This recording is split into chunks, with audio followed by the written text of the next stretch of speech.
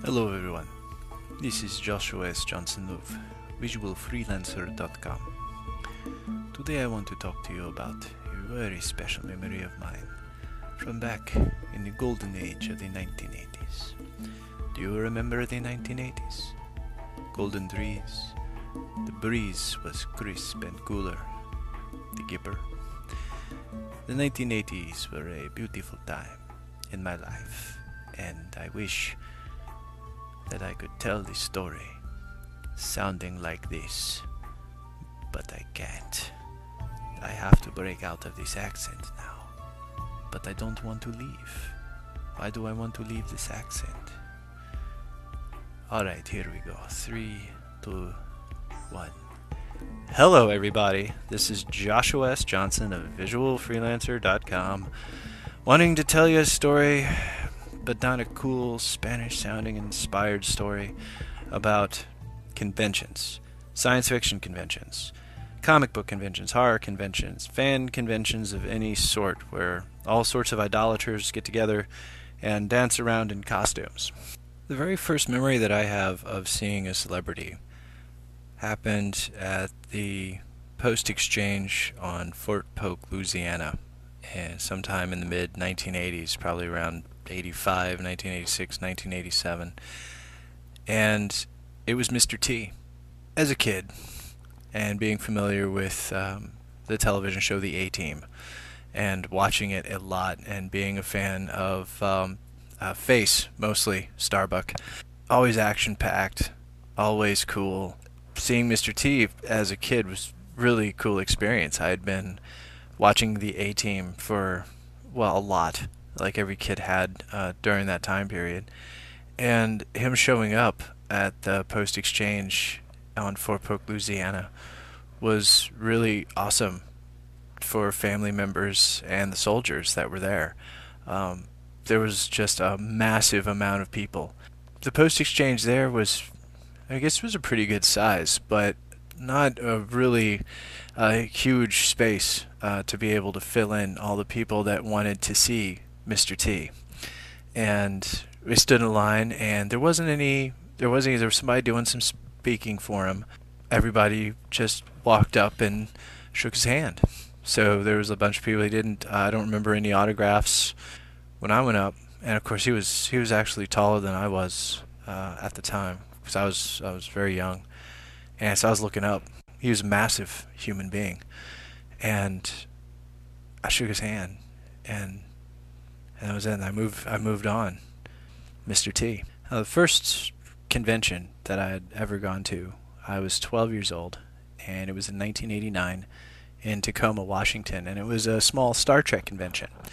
It had Jonathan Frakes there talking about what was going on in Star Trek that year. It was the first time in my life that I had seen in-person adults actually dressing up in funny costumes in something that wasn't Halloween, and celebrating a television series openly, being able to see the combined elements in that very first time in 1989 of the fans and them putting together costumes on their free time, and one guy looking a lot like Jonathan Frakes wearing a Season 1, Season 2 Next Generation outfit, the first time that I had seen an actual outfit like that in person. And then finally seeing Jonathan Frakes take the stage and in regular clothes, not some not some costume, and be absolutely charming as a presenter to the audience with a smile that made you like him immediately, and funny little stories that had the audience laughing and giggling, and then his interaction with the audience members. Now, this is my first time ever seeing anything like this, and I was 12, and when it came to questions, my hand was up, and I didn't know how autograph lines worked. I was unable to get his autograph at that time because I didn't know the process. I had never been to a science fiction convention before. But during the question and answer session, he had called on the audience, and everyone had their hands up and everything, and he pointed over and he said, "You, the only one not wearing a costume." And people laughed, and I looked around, and I realized I was really one of the very few people, at least my age group, that didn't have a costume on. I was not familiar with the convention scene. I wasn't familiar with fandom at all. I had just recently come up from a small place called Fort Polk, Louisiana. I'd grown up on and around military bases. The largest city that I had ever been in consistently was Memphis, Tennessee, and they didn't have as many science fiction conventions in the 80s that I was there for. So, having Jonathan Frakes, call on me and point out that I didn't have a costume was cool. And so I hurriedly asked if there were going to be any Gorns in the new series, because somebody already took the Vulcan question. One of the things I noticed about Jonathan Frakes was he was an excellent spokesman for Star Trek. He was an excellent spokesman for the television show. His excitement and his genuine appreciation for what all was going on during the production at the time that he was speaking really shined through in his engaging the audience. It looked like he was having a conversation with a bunch of people who really liked him. And it was awesome as a first experience ever of seeing a science fiction celebrity on stage at a convention. Looking back, 1989, asking Jonathan Frakes if there were going to be Gorns in The Next Generation was kind of a high hope, because with special effects at that time, it would look almost exactly the same as the suit from the 1960s. But the concept of the Gorn and the artwork involving Gorns and the introduction of Gorns in Star Trek lore were always some of my favorite, because they were giant reptile lizard beasts that had spaceships. The second convention I went to it was regional. It was north of Tacoma, and it is still called NorwestCon. And it's mainly aimed more towards people that like, reading and books. And it's a good convention. It's a nice time. People have a lot of fun there. It's a smaller venue. And I went up there with some friends when I was a teenager, and without a costume. Didn't really have one. And then later on, as an adult, I went to another NorwestCon, actually in 2009, because I wanted to see what the reaction to the rocket costume was going to be. And it was a good field test. And if you ever want to test out a concept, walk around a crowded room full of people that have Stormtrooper armor to Darth Maul costumes to Doctor Who outfits to Star Trek uniforms. Everybody that's there is celebrating that franchise. So if you have a concept to test, walk through a crowded room of these people, and they will tell you exactly what they think of what you have. Sometime in the mid-90s, there was an event that was entirely surrounded John DeLance from Star Trek, and it was being held over at a hotel in Tumwater. And this is before I had gone to the Air Force. So I went down, and that wasn't that far away, not that far from Tumwater Video that I had mentioned in a previous podcast. And right across the street from locals, it was right across the street from Nickelby's. It's now a Fred Meyer, but before it was a Fred Meyer, it was a hotel. And at one point, John DeLance was at this hotel in the 90s, talking to an audience of Star Trek fans. What I found unique about that one, unlike the event that Jonathan Frakes was talking at in 1989. This event was, I think, around late 93 or 1994 at the latest. Maybe even early 1995. But having John DeLance there, it wasn't advertised as a Star Trek event. It was advertised as John DeLance from Star Trek for The Next Generation, is going to be at this hotel in Tumwater speaking at this time. So I went down there, and it wasn't that far away. It was near Tumwater Video, the place that I had told you about in a previous podcast.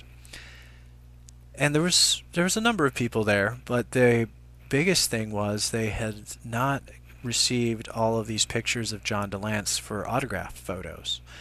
And so the merchandise tables were scoured. Seeing John DeLance and this huge line, this guy just scribbling, page after page, everything, people would bring up to him, these items. And by the time I got up to him, just pretty much said, "Man, I bet your hand hurts." And that was my experience with John DeLance. And seeing also for the first time sort of the process of how autograph systems work. Sometime in '95, there was a Star Trek actor from one of the spin-off series, Star Trek Voyager, over at Liberty Land in Memphis, Tennessee. And I was down there visiting my grandparents and was close by.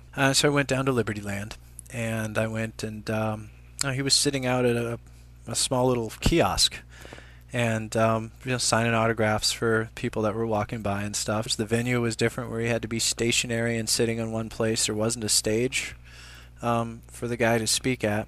It was just sort of like he was propped in between one section and the other section of Liberty Land. So I thought that was really an interesting thing, because they had him practically on display, and I wanted to, I wanted the guy on stage. I wanted to hear him talk. I wanted to hear him talk about this new show called Voyager. So way after that, around late 2003, early 2004, Adam West wound up in Olympia. I was in Olympia, Washington, and Adam West was downtown at a comedy show, hosting a comedy show. And above pretty much everybody that I've seen on television throughout the course of my life, young and old, Adam West is the person who always tends to get my attention immediately, sharply, because he was the absolute archetype of comic book type of entertainment. There was a few previous Batmen who had taken up the cowl in 1949 and also 1943. But Adam West was unique in the genre because of how memorable his performance as Batman was. When you ask about who Batman is now, and people say, oh, Christian Bale, okay, obviously, and then before that it was Clooney, and before that it was Kilmer, and before that was Keaton. Before that, though, when you listen to the cartoons, the Scooby-Doo cartoons when Batman and Robin show up, the Batman and Robin cartoons, and a lot of the media involving Batman of the 1970s and early 1980s, it was Adam West's voice. It was the same person who had played Batman in the Goofy kid shows was voicing Batman all throughout the 70s and 80s. Batman was different because by the time it was in syndication, in the time that I was growing up, it was almost a daily feature, and that was an introduction really into the DC universe for some kids, the television DC characters. The 1960s Batman was reflective of the time. It was an over-the-top, goofy, fun, awesome run of a show, and Adam West, to have somebody play a convincing superhero that had already been in the mindset of the popular culture, to be able to step in with an amount of seriousness into a role that inside of an overall show which had amazing comedic and slapstick overtones, and then you have an actor who the whole time makes it believable. Adam West was able to pull that off and Burt Ward, because when you looked at that Batman making even some of the decisions based on very strange circumstance, like finding out that the riddle was a ballpoint banana, and then him coming up with the next one, Adam West was able to deliver these roles with such a seriousness that even though some of the material was absolutely joyously absurd, you kids automatically thought that, that's Batman. He's able to make the tough choices in life. Once he found out that the Riddler's message was the ballpoint banana, he is able to take action and decisively mitigate the circumstance. To a kid, that means, wow, Batman's taking care of it. Just amazingly goofy, absurd plot lines. Commodore Schmidlap in the 1966 movie, although he was in there for not very long, had to be probably my favorite side character of all of Batman because of just how dim the dude was, being stuck on his own ship in a fog storm. But it's not really his ship. It's a little room that was put together by the Joker, Catwoman, Riddler, and the Penguin in order to dupe the guy into believing that he was actually on a boat that they had stolen. There was no visual Batman on TV or in film until 1989. When did Batman go off the air? When was someone else? When could anybody else? What elements existed to actually be able to make Batman someone else's, other than the amazing Adam West, who was an advocate for their show, was a continuing presence in the popular creation and idea of what a character, who a character should sound like. In this case, Batman sounding and looking like Adam West, all throughout the 1960s, mid-60s, all the way up until the early 80s. Adam West was Batman. Having a guy who would go in the costume to meet with fans, to see somebody go that entire distance, and then continue on, to meet people at conventions and at one point a comedy club in downtown Olympia. And he was accessible. He was just an amazing performer. He is the absolute study of who a character talent is. I went down there with a friend of mine, and we went in, and Adam West was, I guess, he was late, but I didn't care, because Adam West was probably the one celebrity who I wanted to meet. Like, I was absolutely excited, ecstatic, and thrilled to be able to meet the guy. The fact that he was even nearby. This was another happenstance where I was in a location that it did not seem, or this was another instance where it didn't seem like there should be a celebrity nearby. So when Adam West wound up being in downtown Olympia, it was pretty shocking. So I got some pictures of Adam West for him to sign, and then went down there to, I forgot the name of the comedy club, it's gone now, but it was replaced with a nightclub and then another nightclub. We went down there, and there was a big setup, a big reel that was being played on these little television screens while we were waiting. And then the comedy show started, and we got to Adam West, and he got out there and he said a couple of things, and then the comedians came on. One guy was apparently drunk and something, and then another guy something. I don't remember a damn thing about the comedians. Just waiting for Adam West to get back onto the stage, and to the point where we got to meet him. So the owners of this club, I reckoned, were pretty smart guys. They didn't have to bring in a TV celebrity. They didn't have to bring in the Batman. But when they did, that actually got people to the event that normally would not give a damn about a comedy show. The line to see Adam West started to form, and everybody there, like, after the comedy show was done, applause and all this, and it was announced he was going to be signing autographs, everybody was right in the queue. Everybody was right in the line, and everybody was on their absolute best behavior. Nobody was drunk and being stupid. There was not an overwhelming amount of security there, and we got closer and closer in the line, and I looked at him, and one of the things I noticed, he's fairly tall, a fairly tall guy. I was as tall, just maybe a little bit taller than Batman. And that, I take what I can get, really. But to see him, to actually see his height, for the first time, and then going up to have him sign these photographs, one for me and one for my nephew. He took a look at the one that I wanted for me, and it's a picture of him as Batman in the 1966 movie, holding that giant cartoon-like bomb over his head and making that serious grunting gesture.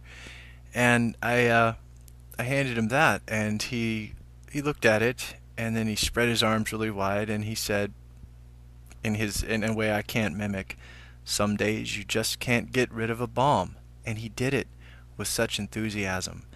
It was just like the movie. And there he was, right there, 2 feet away from me, when he saw the other picture, which was of him and Burt Ward that I had gotten for my nephew.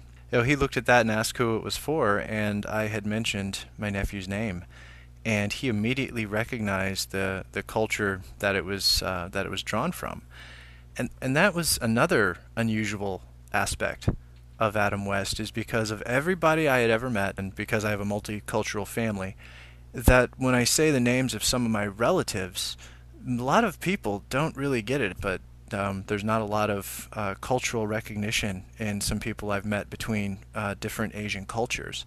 So Adam West immediately identifying the specific culture and the background of the name was very impressive to me. And again, I could see immediately why studio executive or series of executives or casting agent looked at this guy when he was younger and said, you know what, that's Batman. That's my story about Adam West, one crazy night in Olympia. Thank you for listening to my podcast for April 13th, 2013. On the next podcast, I'll talk about experiences on the set of Kindergarten Cop when I was very young, and also more recent experiences seeing the Portland Comic-Con in February of 2013, where my friends and I were able to go down and speak at the first panel on the first day of the first annual Wizard World Portland Comic-Con. Thanks again for listening, and if you're on Twitter, check out my official Twitter page at Rocket Web Show or online at www.visualfreelancer.com. Have a great day.